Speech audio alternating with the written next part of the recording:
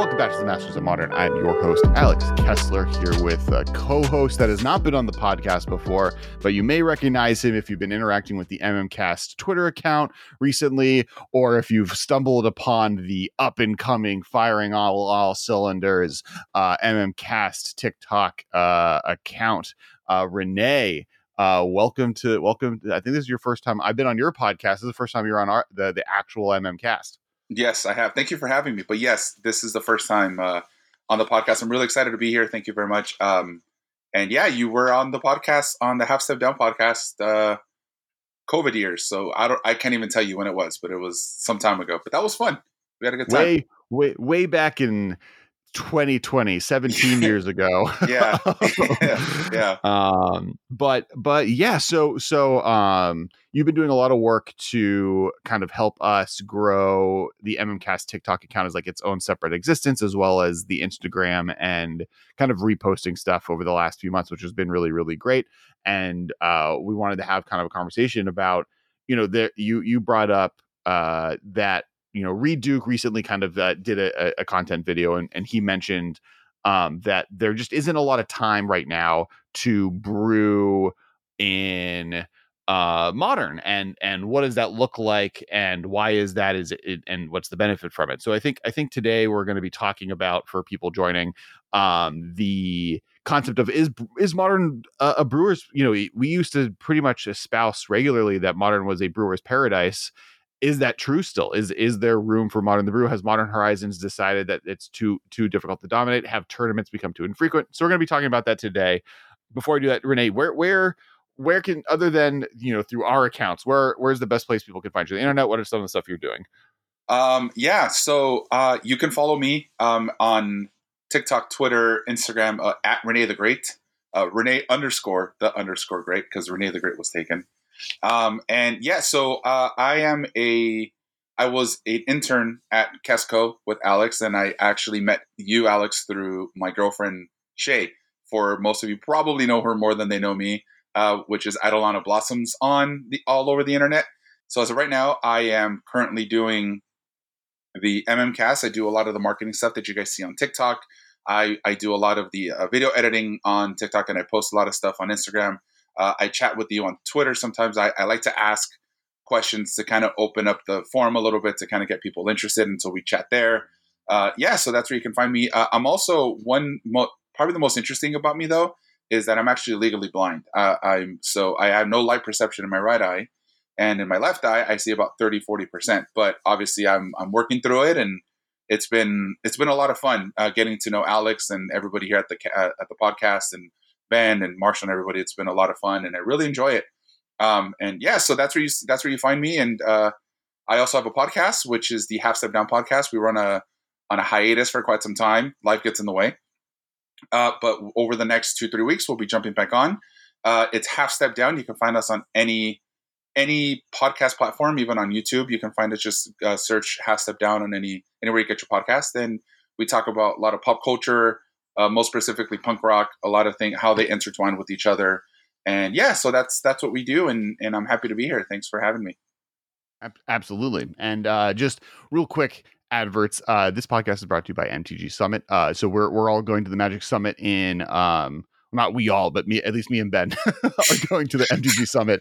I don't know if Renee is going. Not sure yet. Still kind of penciling. I'm getting married, so we gotta figure that out. Yep. Which obviously, congratulations. Thank you. Which I said to you in the past, but now everyone in the comments say congratulations. Now I'll know if you listen to the ad part. But if you use the code KESS, KESS, you'll get a discount on attendance to the MTG Summit event, and we'll be there doing a bunch of cool stuff. So we're excited to see everyone there. Also, make sure to check out Channel Fireball and TCGplayer.com. Both stores, if you use the code, the MMCast at Channel Fireball, or if on TCG Player you use the affiliate link below, you get a small discount as well. Plus, they send Love Hour away, which we really appreciate. And of course, thank you to all of our patrons, who are the people that are making this happen. And with your help, you can make this podcast continue to happen. If you check out patreon.com, you get access to early podcast releases. You get the raw, all non-edited version of the podcast early, about almost 7 days early every week. You also get the extended edition, so you'll get about 20 minutes of extra content each episode, most often front loaded at the beginning of the podcast where we talk about a bunch of cool stuff. Today we talked about a little bit of TikTok and how that kind of that functions, a little bit of One Piece, a little bit of what's the most published author of all time. Ends up that R.L. Stine has 300 books that he's written, which is a wild number. Yep. So definitely make sure to check that out on Patreon. And then we also have a cool Patreon announcement happening probably in the next episode, or the next episode that Ben and me are both on, which we're really excited by. And it's a partnership with Alter Sleeves, which you could also use the code the MCast for. But wait till that announcement happens because there's spicy stuff happening. All right, this episode brewing. So the one thing that so one of the other things that beyond just your statement about a statement Reed Duke made about how it being and I do want to let you tell that story originally. There's also the Twitter account at MTG Nosferatu posted earlier today, basically kind of the concept that one of the things hurting competitive play is also just a lack of focus. There's now too many formats between the 4 different formats that get focused on RCQ and main competitive events on Arena, plus Standard, Pioneer, and Modern, and even to some extent Legacy in Paper, and how the RCQ system is kind of forcing people to play each of them at different times of the year. You could go to one RCQ in January that's Modern, and the next week you have to have a Pioneer deck, and the next week you have to have the Standard deck, and how that has also created this onus for people to kind of stay within safe mainstay decks that they understand versus brewing. And so I want first talk about how what Reed said and kind of your thoughts on what it means. Is Modern a place that you can brew still? Yeah, absolutely. So this was some time ago. This had to have been probably sometime late last year, but it always kind of resonated in my mind. So the idea was, I was watching. He was doing some sort of gameplay video with a Modern deck. I think it was a Jund Shadow list or a Grixis Shadow list. But in the middle, while he was explaining how the deck worked, he was kind of mentioning how he wished he would spend a little more time brewing. He goes, "I wish I can brew a little more." Do whatever it is that he wanted to do, but because of the fact that he plays Standard, Pioneer, Modern, now these other formats, it's a lot harder for him to brew. For example, like Inspiring Spike would normally really dedicate his time to Modern. That's where he's most, where he usually focuses his brewing skills at. And then right under a little bit after that, you hear Reed Duke say, but I just like winning. Like, I just like winning too much that, brewing is always kind of difficult, right? Because there's no median there anymore. And I feel that the format has grown to a position of efficiency where 1 and 2 drops are the most efficient cards that you can play in Modern, where 3 drops in some way, shape, or form is always harder to brew with, right? And even if you do try to brew with something, you're going to have more than likely your elementals, right? You're going to have the fight for elementals in some way, shape, or form. You'll probably have your Ragavans, your Ren and 6. There's not really a lot of room to brew. And what I always thought about the beauty of Modern is the fact that you're able to, the card pool is so vast that you should have an opportunity to kind of delve into it. But I think because a lot of the internet is dedicated to what the meta looks like, it's always hard to stay away from that, because then you always have those those ideas of thinking, well, why wouldn't I just play Fury? Why wouldn't I just play Solitude over these 3 cards, right? And so I think that's something within itself. So maybe Modern Horizons does have a really big thing to do with it, but it's just, I think that the format needs to kind of figure out a way, well, not just the format, but I think players and brewers need to figure out a way to kind of open up the meta a little bit. Maybe not even open up the meta, but kind of just let it kind of breathe a little bit and figure out ways to come up with some cool ideas, because I have some cool ideas too, but it just never, I have these awesome ideas, and then I put it together. I go to my LGS, I lose, and instead of working on it, I'm just like, all right, I'm going to go back to Amulet Titan, sort of thing. Right. Well, I think that's like something the podcast has always been a big proponent of is, not asking the question, why doesn't this see play, or why shouldn't this card see play, and more looking at the question as how could the see play. Now that's gotten us into trouble, specifically in the fact that there were times where we did 4 episodes straight of the same set review looking at War of the Spark and Modern Horizons 1, where we could talk about any card and talk about how could this see play. You're able to evaluate cards and come up with new ideas and creativity a lot better if you accept that any card could do well. That's obviously not true on a holistic level, but there are many strategies that have been considered bad that have become winning strategies in modern, that just because the right person found the right tools to make it work. An example being, of course, classically Amulet Titan, which is now one of the best decks in the format over Modern's history. Another one being Lantern Control. But even stuff like Grinding Station and Merfolk, two decks that are doing really well right now. Like Merfolk has become a real player in the modern metagame at the moment. And the amount of times I've had a conversation where people call Merfolk trash and say that deck could do anything. So I think like there's just an attitude, and it's been interesting also seeing that like play out in the CDH community as well. And nowadays, where that's become a much more popular place that these type of competitive conversations happen, where like the classic conversation around strategies is that strategy's bad. You're not playing a real deck, right? Like you shouldn't do that. And it's always been the benefit, I think, of the players that will do the best to not act that way. And it's been proven time and time to be true to like look at the format holistically and try new stuff out, because you might be finding ways to hit the metagame differently than people would expect. Yeah, I agree with you. I think the biggest component on the idea that tier 2 decks or tier 3 decks are in some way, shape, or form trash is because what you see on the internet is based on what people are playing on the internet, right? For example, if you go to an RCQ, my LGS, when I went to go compete at the Modern RCQ, I wasn't sure what to expect, right? Because at the time when you look at the meta page, you're like, okay, you're going to see a lot of 4-color Omnath. You're going to see a lot of Blue-Red Tempo. You're going to see a lot of this. You're going to see a lot of that. At my LGS, what we saw a lot of was a lot of Amulet Titan. There was 2 or 3 Amulet Titan players. There was a lot of Tron players. You had one guy playing Infect. Only one person played Blue-Red Tempo. Only 2 or 3 people played 4-color Omnath, right? So the idea that the format is the format is actually shrinking, it's, in my opinion, is actually false. I think with the ability to like brew in any way, shape, or form and figure out ways to kind of mitigate that meta actually kind of opens up the format, right? It's kind of like my complaint. It's kind of like, uh, for people who follow me on Twitter and Alex, I think you and I are very big fans of Companions, right? More specifically in Commander, we're fans of Companions.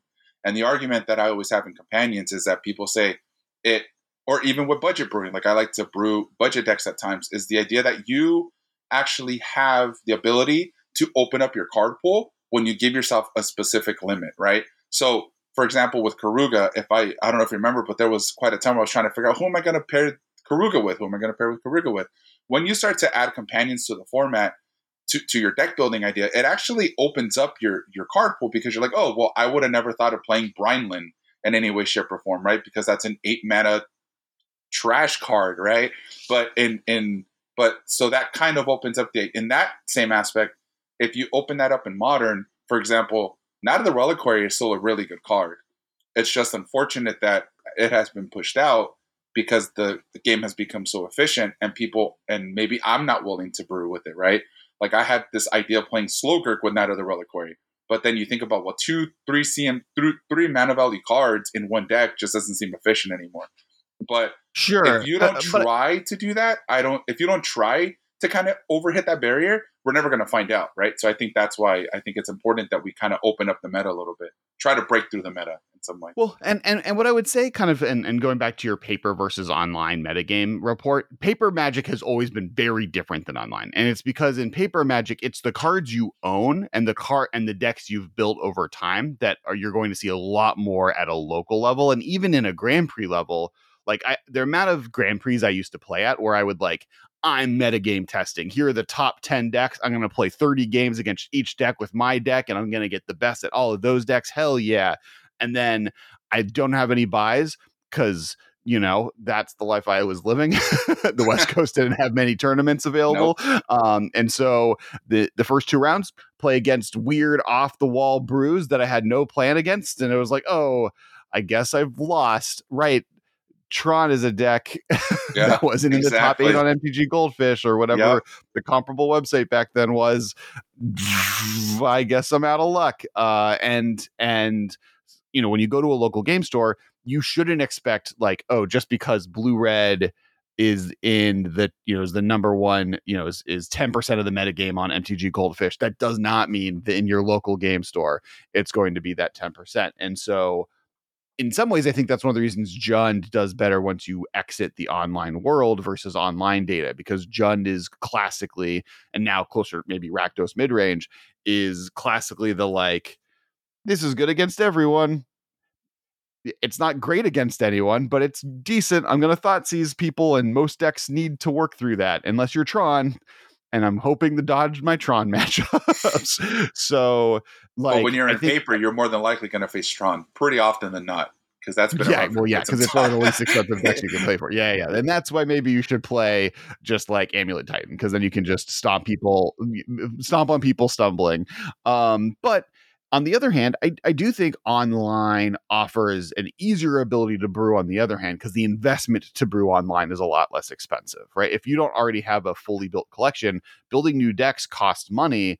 And if you're building on Moto, though, a Mana Trader's account lets you basically build any deck you want for an extended period of time, or just the cards are a lot less expensive on Moto. So like the balance between what happens online and what people are willing to try out to find success versus in paper, which is what players just are able to afford to own in real life, I think are very two different forces that both do allow, as we get back to paper Magic, people to brew more and come up with cool ideas. I mean, even looking right now on recent 5.0 lists, there's a 5.0 Crabvine deck that Mm-hmm. like, I haven't seen a Crabvine deck 5.0 an event in Modern in maybe 4 years, which Yeah. is like really sick. And right below it, there's a Dredge deck, and not on top of that, like as far as like the metagame changing, the Indomitable Creativity deck 4 months ago was not a deck like people are talking about as a cool thing you could do, but it definitely wasn't over 5% of the metagame like it is now. But now, because Luris is gone and the metagame is shifting, stuff like that and Grinding Station are both seeing a lot more play, where before they weren't really a feature of the metagame because what they were doing wasn't as good as stuff with Luris in the deck, or they were being punished by decks that were just stronger than them. I definitely agree with you, but if you look at most deck lists, you notice that a lot of the cards being played are being played in other decks, right? So, like if you look at the Indomitable Creativity deck, that's playing Archons, right? Because Archon of Cruelty is just a bonkers card.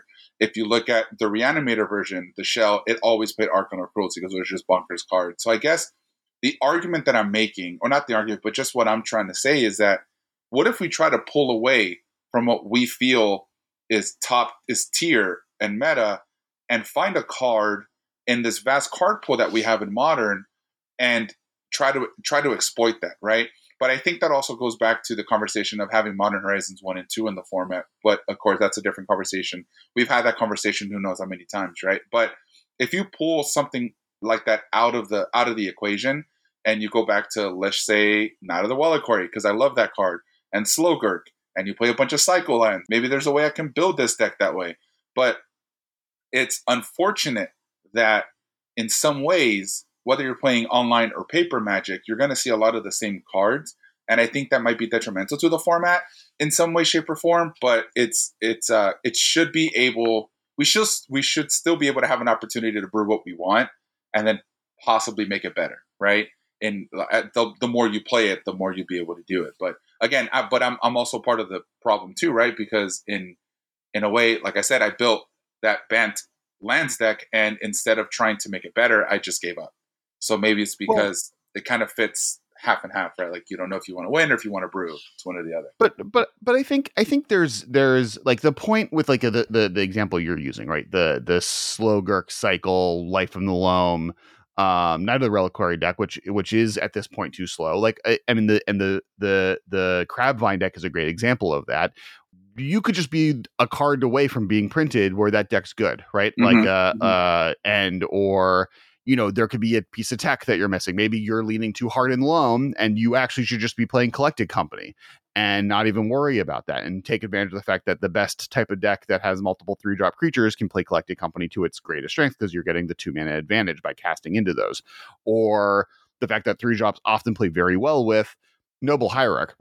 Oh yes, yeah. And Land of War elf variants because or Hmm. birds of paradise where you can and on top of that, now the reliquary is one of the best things to find Gavany townships with to be able to then pump up that army. So there is, I think, ways to take advantage of those cards that could be interesting, and it could literally just be the right land being printed or the right 2-drop being printed that kind of combines those pieces of the strategy together.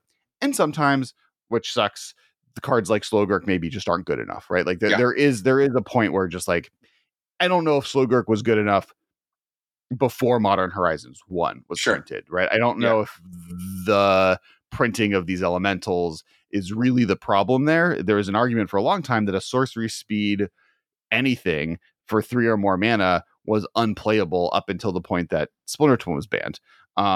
So I think it's hard to really say, has the format gotten more toxic towards that type of card, or do just the power of 3-drops need to be more explosive in Modern basically from its onset? Now the Reliquary has seen play even recently, but that has been off of the back of the combo with it, right? Like there are combo decks that can go infinite with the Knight of the Reliquary and the land that has landfall, or the enchantment that has landfall that lets you untap Knight of the Reliquary and go through your whole deck. I'm forgetting what it's called. It's on the Oh, screen. yes. That card. That's a good That one. one right there. Yes, that one right there. Oh my god, what's the name of that card? Yeah. Now it has a mustache. They put a mustache on it. That's Oh, weird. right on.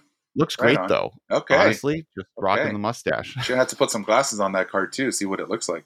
Well, now I don't know who it is. Now it's a mystery character. Yes. It's got a fake nose and sunglasses. Yeah. This is wild.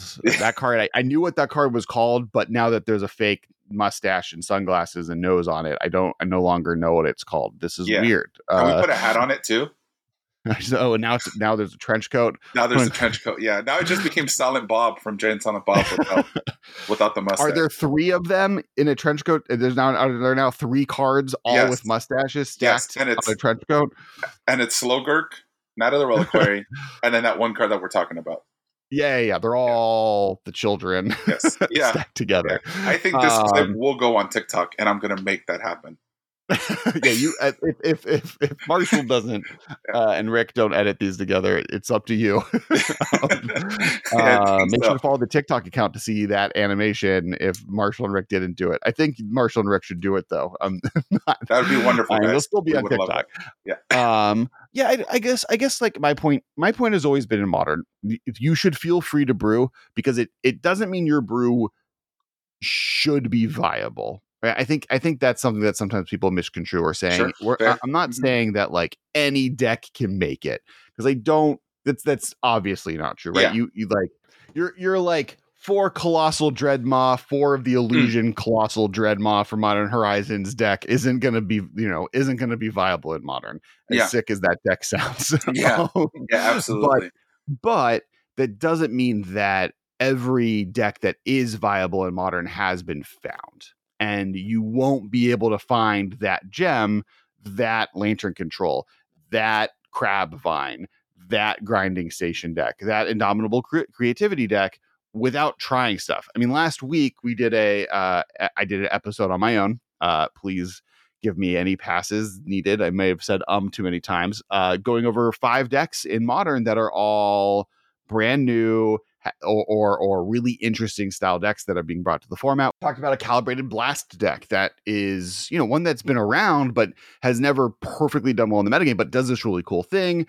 We talked about an Infect list that made a comeback and like was doing really well. There's both old strategies like some of the ones we've mentioned, like Infect, like Dredgevine, that like had the pieces forever to be close to viable, and with the right metagame shift, the right cards being good, the right cards being bad, have a chance to making a comeback, or just like the right technology.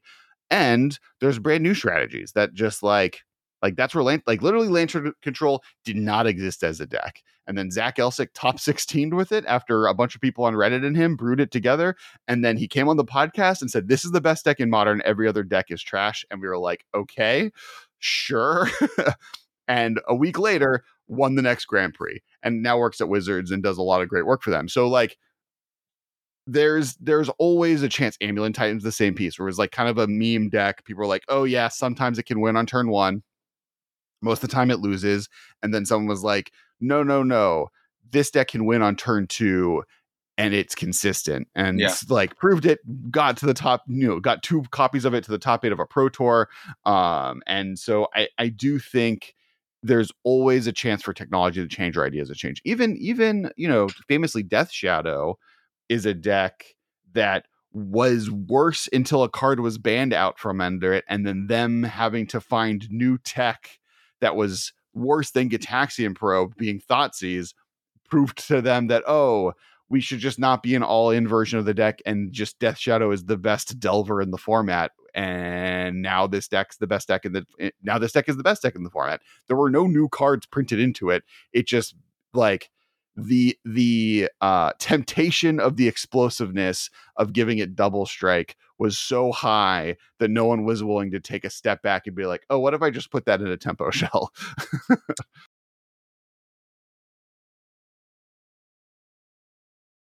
So my question to you is, piggybacking on what you said earlier about how the meta can shift, right? Based on technology, based on cards, based on designs of new cards that are coming out. So let's just say there nothing new is being printed for the next couple months, right? Do you think that the meta can shift? I mean, we're already 17 days into the Brothers War preview season, and then our preview card for Throne of Eldraine or the Wilds of Eldraine came out last week on our WhatsApp account. Go follow us on Well, WhatsApp. well, what I'm saying, okay, well, let's Preview just say season never stops, Renee. let's Preview okay, well, season never let's just ends. say obviously, but let's just say that preview seasons don't exist right now. Let's just say the Brothers War and on, let's say we're getting a new set It feels in so free. This yeah. is a weird world. Is this what the sun feels like? This is what it feels like when you're not looking at Magic cards 24/7 because you're spoilers. Yeah. So let's Wow. say Okay. the Brothers War and on for the next 2-3. Let's say the Brothers War gets pushed back till, let's say that comes out in February, right? So now you Yeah. have this huge amount Scarlet of Witch time. walks out, snaps her fingers, Yes, no new Magic no new cards, Magic cards. and So then we get no new ones for a 3-month period of time. yes. So let's say that within those 3 months, the meta has been kind of growing into it kind of stale, right? So do you feel that with what's in the format now, you're able to kind of figure out a way to break that meta and widen out the format with what's available now? Or do you I feel mean, that the power creep is real, right? But with the power creep existing and kind of growing as new sets come out, do you feel like we need to wait for something new to make Night of the Reliquary viable again, right? Or to make fairies no, viable again? I don't. I mean, the of the decks I mentioned, the only deck on the list that has a new cards from Dominaria that has really changed it from a deck that couldn't shake it in the top 30 decks to moving it to the top 30 decks is Merfolk. Merfolk, Right? yeah. Grinding Station didn't get a new deck. Honestly, Ambulance Titan didn't get a new card. Indomitable Creativity, no new cards from Dominaria. Like the only one is Merfolk, which like thank God, I'm here for Merfolk being good. I'm not complaining. Yeah, of But course. and like the Grabvine deck I mentioned, no new card. The Dredge deck that was just below it, no new card added to it from Dominaria. It just the meta game shifted to the right place. People aren't playing nearly as much powerful graveyard hate because there's not many decks in the format that are good out of the graveyard like they were when Luris was around. Sure. And so it's now a format that's a little bit more manageable for those styles of decks. And that I think it is always been true of Modern is Modern. I mean, ironically, Modern has had 4 and I'm going to say this and then I'm going to start listing them out and I'm going to remember ones that were also broken. But I'm going to say Modern has had 4 broken moments. The 4 seasons, if you will, right? We Sure. had Eldrazi Winter, we had Delve Fall, we had Hogak Summer, and we had a Spring, an Oko. Well, I guess Oko Fall. Yeah, Oko was in the fall. Oko Fall. I'm gonna say actually, we all called it Eldrazi winter, but if we want to be honest about actual times of year, it was Oko Fall, it was Delve winter, it was Eldrazi spring, and it was Hogak summer. Those are our 4 broken moments. I'm sticking to it. That's my hot take for the episode. Eldrazi is a spring deck. It's not a winter. It looks good in in pinks and purples. There you go. Look at Ulamog and tell me he's a fall. That Ulamog is a spring if I've ever seen one. Absolutely. Yeah. If anything, Kozilek would probably be the one that kind of seems like a fall kind of guy. I don't know. He's very rainbow. He's got flower things going on. I'm like, he's got the stars coming out. He's coming out of the ground like a flower blooming. They're all spring. Eldrazi All are of them. and they Wow. and their original show, they showed up in spring. The original Rise of the Eldrazi, a spring set. That's right. It was a spring set. You know, that's my hot take of the episode. That's when Wizards was giving out pre-release promos, and it was Emrakul. Yeah, that's when they were giving out Wormcoils and Emrakuls as promos. When Wormcoil was the promo for Scars of Mirrodin, and then which was 3 months later. But back to my point, one of the most broken of those 4 was Delve. You know, the Delve season where Treasure Cruise, Dig Through Time, Jeskai Ascendancy, Birthing Pod decks were all dominant until they all got banned right before the Modern Pro Tour that was just after the release of Fate Reforged and Pro Tour Fate Reforged, and that's the end of Birthing Pod. But that GP, the 2 GPs just before that Pro Tour, were 2 of the most diverse top 8s you've ever seen in a GP tournament. There was exactly 8 different decks in both of them. And now, if you look at the tournaments at large, the combination of Delve was definitely degenerate, and I understood why the decisions were made, and they got rid of Birthing Pod because they felt that, if we banned these cards, it just put Birthing Pod in a position that this would be the best deck in the format. There's your history lesson of how Delve spells were banned. But even in that, the metagame was shifting, right? That was a solved metagame that had 3 to 4 months between product releases being added to Modern. You had from September to March. And even then, the metagame of Modern, with some of the most broken cards ever printed, Treasure Cruise, modern metagame continued to shift throughout that period of time. And so I think, if you were to do that now, we would see the same case. If anything, one thing that I think might happen, and maybe this is to kind of one of the thesis statements of the episode, the hyper product release of what's going right now is almost hurting the ability for people to look at the metagame and come up with new answers for it and shift it away from Hammer Time, Murktide, Omnath, Cascade, right? Like the 4 pillars of the format.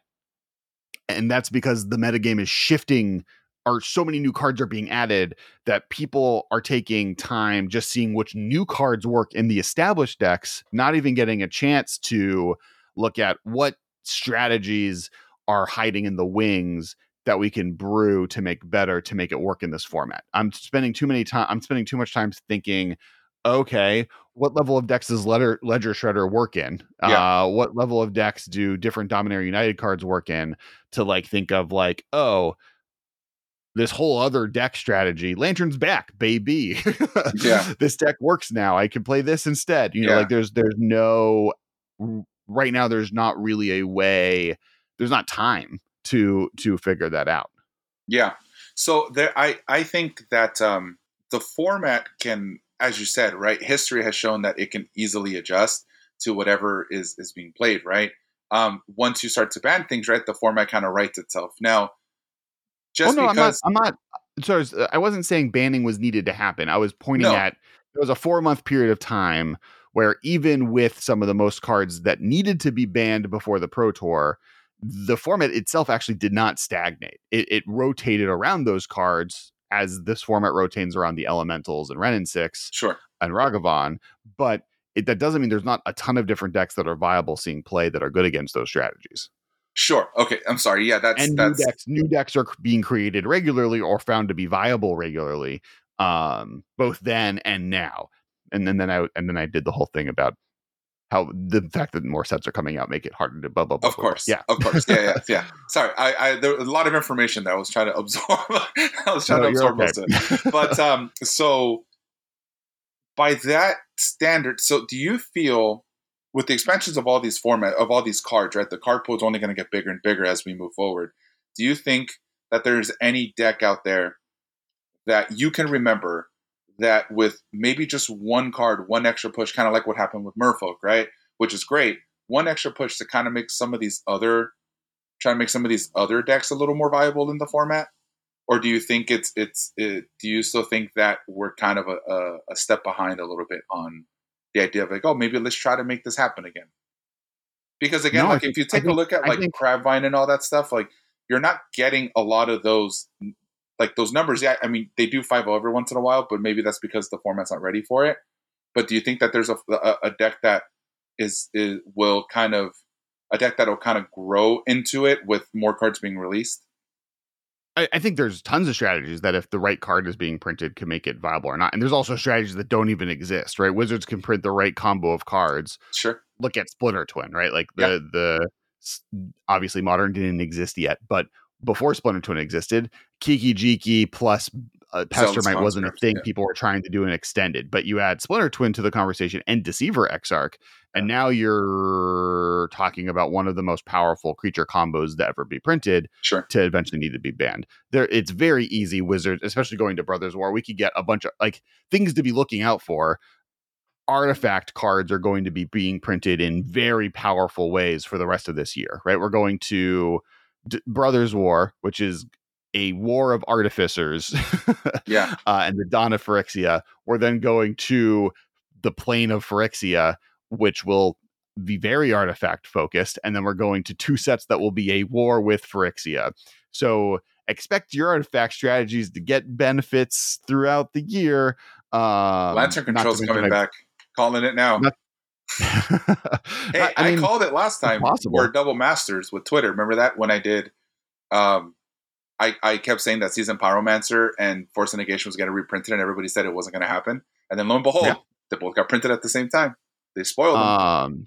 Lantern Control. No, I mean we're here for the shot calls. Yeah, And then I'm calling it Lantern Control. I'm gonna be 3 for 3. Lantern Control will top 8 a major tournament in Modern this year. That's right. Is the shot call. We're doing it. I'm gonna go 3 for 3 shot this call. year. If I'm going to point out one thing, it's the fact that both a Crabvine and a Dredgevine list did well. Both 5-0ing is a sign that right now graveyard strategies are viable, right? I think that's to me more than anything is that the people have had to lessen their graveyard hate for other strategies, which allows those decks to do well right now. And so if I was to enter a Magic tournament, I would look at those types of strategies to see what is actually viable right now, seeing that they might be a good place to start. But yeah, I think like literally, as you said, Lantern can get new cards, but like weird stuff, right? Amulet is a card that was in Modern forever that everyone didn't realize was busted with bounce lands or whatever. So like literally any card can be printed anytime. The world doesn't know unless you're at Wizards, and even then they probably don't know what cards are going to be the most important for Modern moving forward. I don't even think they thought Ledger Shredder was going to be a Modern staple. Yeah. Right? I thought they thought like because this is a cool. I think Ledger Shredder was a card that I think maybe Wizards assumed like by design. It's like, oh, this is a solid standard card. But yeah, I mean the waves that it's made in other formats, most specifically Modern, has been bonkers, right? Like it's just been it's just been very bonkers. Yeah.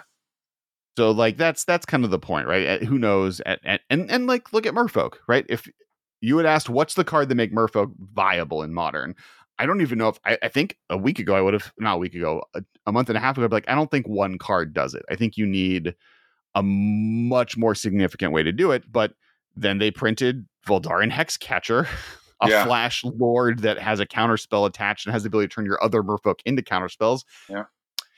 And there you go. There's the card you need. Yeah, you figured that's it the out. card that you needed. Yeah, I absolutely agree. Yeah. But do you feel like there's some format? Do you feel like there's some decks that don't need another piece? Because I know Michael always says that that he doesn't want Amulet Titan to have new pieces, and I think Tron is kind of that same way. But I feel like Tron, in some ways, Tron's going to get a ton of pieces. I think it's going to get I think it's going to get one big piece that's going to make it viable again. Well, it's still viable now, right? It's in the it's a tier 1 It's deck. 2% of the metagame. Yeah. Yeah. I So think Tron's going to get a cool piece or two to be able to play with. I don't know if they're going to be that much better than what Tron's already doing. yeah, But like I think like I pointed to Dredge. I don't think Dredge is going to get very many new cards, and I think it's more viable now than it's been in years. yeah, I think that like literally just it's the goblins could get a new goblin that makes it viable. I mean, there's a 5-0 list right here for goblins to begin with. You could have, you know, it like that's kind of the point. Like a new card being printed hmm opens up any strategy. It yeah. could be a brand new it could be such a powerful broken card. Look at Through the Breach, not Through the Breach. Sorry, Underworld look Breach. at Underworld Breach, Yeah, right? Like Underworld Breach has opened up entire concepts of what decks can be that sure, previously weren't viable. sure, And so just Wizards can print an insane, like Wizards can print any insane card. There's so sure. many things that could happen. Yeah, Now, and it's so interesting that, for example, a card like Otherworldly Gaze that was printed in Innistrad last season, a year ago, and with the banning of Luris, kind of opens up the format for Dredge, right? right. Because people aren't prepared for something like that. So I guess I'm kind of backtracking my own statement, because after talking to you and listening to someone else's opinion, it makes a lot of sense that the format could open up, right, whenever it wants to. It's just a matter of when is it ready to kind of make that jump, I guess. The purpose to me of this podcast episode is for people to take this moment of the podcast or the TikTok that you eventually clip to put on our TikTok account, uh, to send to their friend who's like, hey, Modern can't brew in it. You got to just play the best deck. Your deck idea is dumb. Send this to them. You're wrong. Modern is dope. You can come up with new strategies in Yep. it. I'm the host of the Masters of Modern podcast. You don't know what you're talking about. This format is super wide open, and get good, scrub. There we Yeah, go. the Modern format has been my favorite format for quite some time.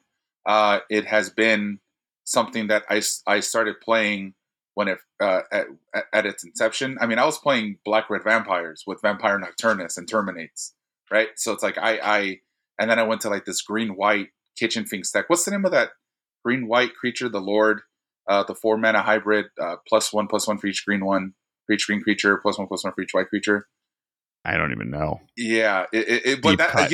I was trying to brew into that, right? So I mean, for a long time, I've always wanted to brew, right? I've always wanted to do something fun for the format, but in all honesty, the format is always fun regardless. I think it's by far, in my opinion, the most fun I have, outside of maybe playing Commander with your buddies, right? But outside of that, I think it's definitely something that is always open to interpretation, which I think modern, that's what modern should be, right? So Sure. hopefully there's Well, more people listening to the podcast that'll take this and say, hey, let's make something fun. Let's try to brew something, and you never know, maybe you are going to be the next Lantern Control, right?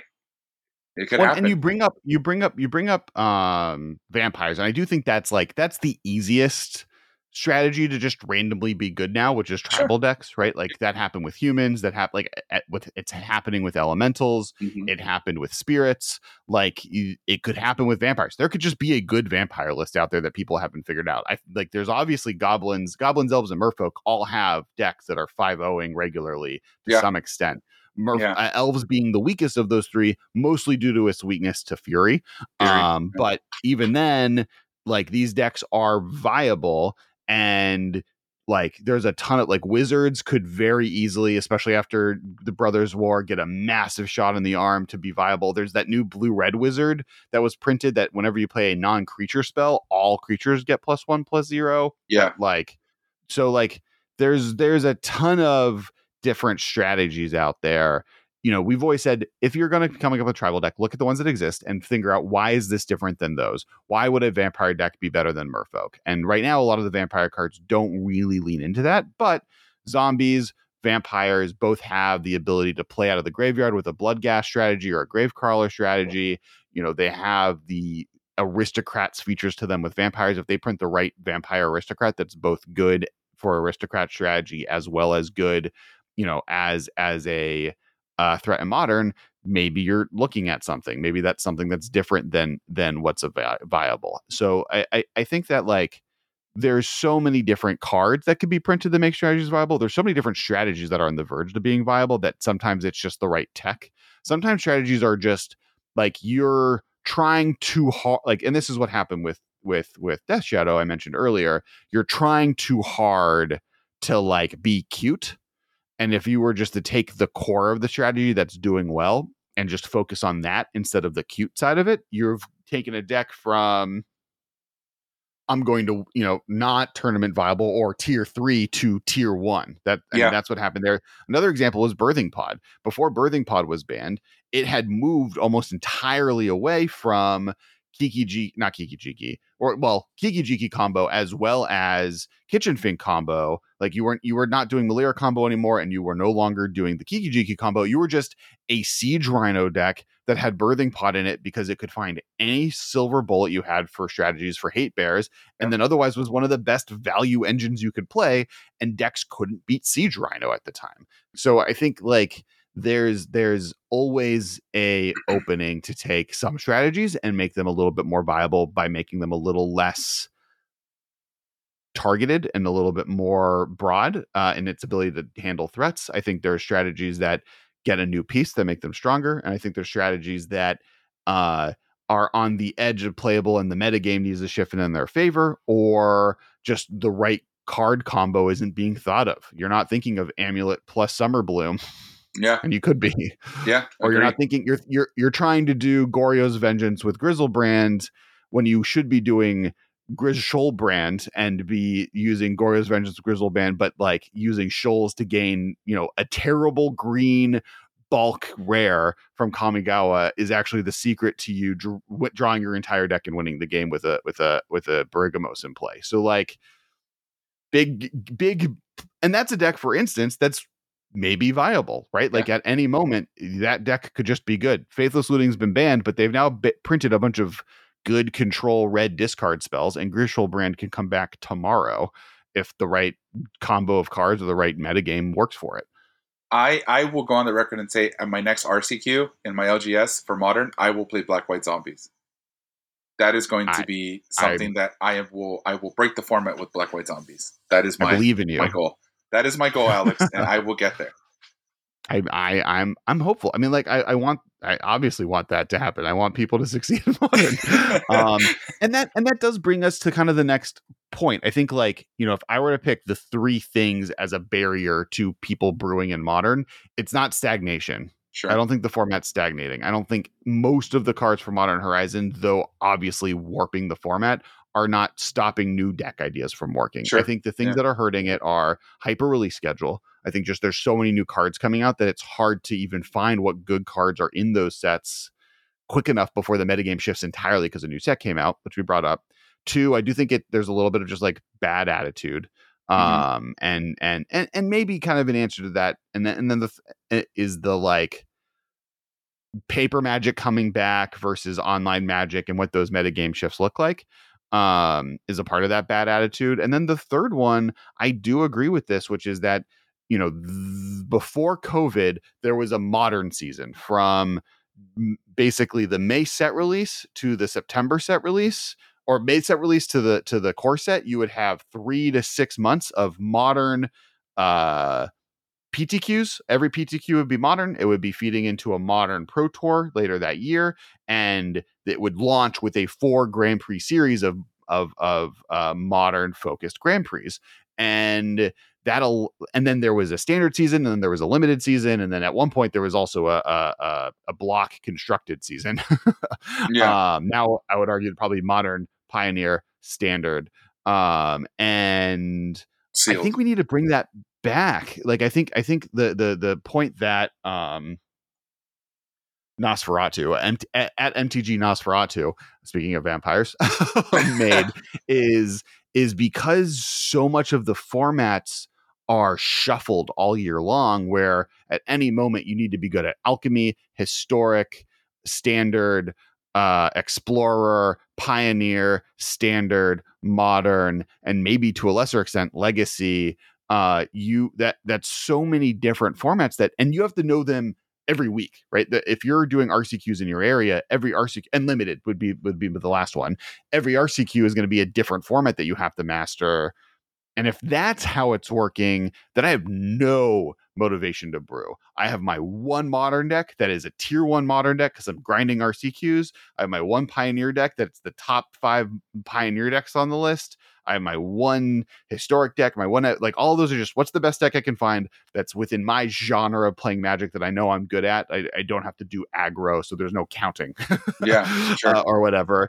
And then now I lazily play through those RCQs because it's impossible for me to come up with new ideas when I have to look at 17 different formats at a moment versus focusing on one format at a time. That's kind of what And Reed Duke was saying. We're going back to the beginning of the episode. That's exactly what he said. He had said, "I wish," not verbatim, right? But he essentially said, "I wish I can brew more, but I'm so focused on other formats besides modern that I don't have time to brew." Right. So I think going back to the schedule that was once had before, I think would be an amazing way to kind of get people to want to brew, right? Because, for example, the regional this year coming up, where I think I already went through, was Pioneer, but my RCQ at my store was uh, Modern, and then I had another one that was Pioneer, or I think it was Modern as well. There was 2 or 3 RCQs in my area, and most of them were Modern. I was like, but I had to prepare for Pioneer, right? So I think that also, like you said, I definitely agree with you. I think more than likely getting, kind of getting to a schedule that kind of gets people excited for a specific format for months at a time gives us an opportunity to possibly find the next lantern control, the next black white zombies, right? Like something along the lines of that, to find something that'll kind of help the format kind of not adjust, right, but kind of have something like, oh, I can do this right. and not have to worry about it and play And some of something that for takes fun. iteration, right? Like Hmm. if I'm brewing in paper, I need to go to 5 RCQs to be Hmm. able to have enough tournament data from the first one to then, okay, these 4 cards didn't work. That sideboard card was bad. This deck matchup is terrible, but this matchup was so good Yep. that I know that this is the type of strategy I want to be paired against. I need Yep. to have my sideboard and I had oh, my Tron matchup, cakewalk. My white black zombies deck just takes Tron out, no problem. Uh-huh. But in my sideboard, I had a bunch of Tron sideboard hate, and my affinity matchup is terrible. And I had no one artifact removal spell in Yeah. my entire deck. So Yeah. and so then the next week you adjust it, and then that week okay, the bringing the artifact did make it so my affinity matchup worked, but I was actually still weak to graveyard hate, even with the good graveyard hate I brought, and therefore maybe the fact that I had 6 cards of graveyard hate in my deck and then still lost a graveyard, I should just ignore graveyard strategies and just hope I don't get paired against them. And that way I can increase my chances against these 7 strategies by having, more sideboard slots for those, the matchups I can win. Then I have the matchups that I stomp on without needing sideboard cards, and my total losses, I shouldn't even try.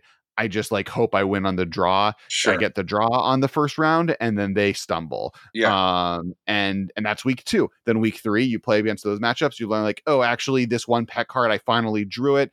It's terrible. I'm cutting it.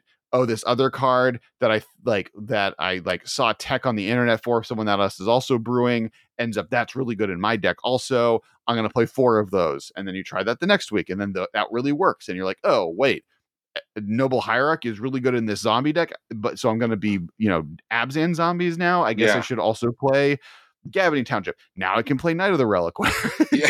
It etc all comes etc back to etc. not of the reliquary. So you need that Sure. process, and some of that you can do on Moto, right? Like that's part of Sure. how Moto helps function here. But that reiteration process, especially as a paper Magic player who doesn't have a Moto account, without those features and focus for a season, you're not going to be able to come up with new ideas. And especially if I'm trying to RCQ grind, going to go to everyone in my area. This week I have to know about Modern. Next week I need to know about Pioneer. Okay, well, what's good in Pioneer? I guess I'll play just the best deck because that's going to be, we've always kind of proposed on this podcast that it's better to be a master at your deck than Yep. to be playing the best deck Absolutely agree. and Yeah. new to it.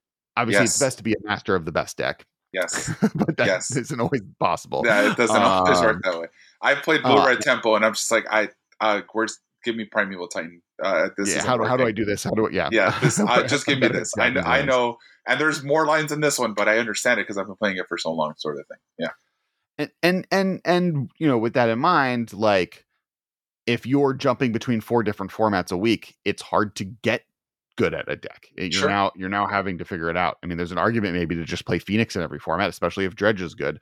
Yeah. And then you can just that's the other answer, right? Is just play the same strategy over all 5 of the formats. Yeah, cards that lend itself, right? Cards that are available in formats, or like you said, Arclight Phoenix being viable in Pioneer. Well, let me shift over. Let me pull these 15 cards and pull out these 15 cards because I'm playing Modern tomorrow, right? And then you put those together. But at least you still have the shell of what Arclight Phoenix is supposed to be. The core shell of what it is. Yeah.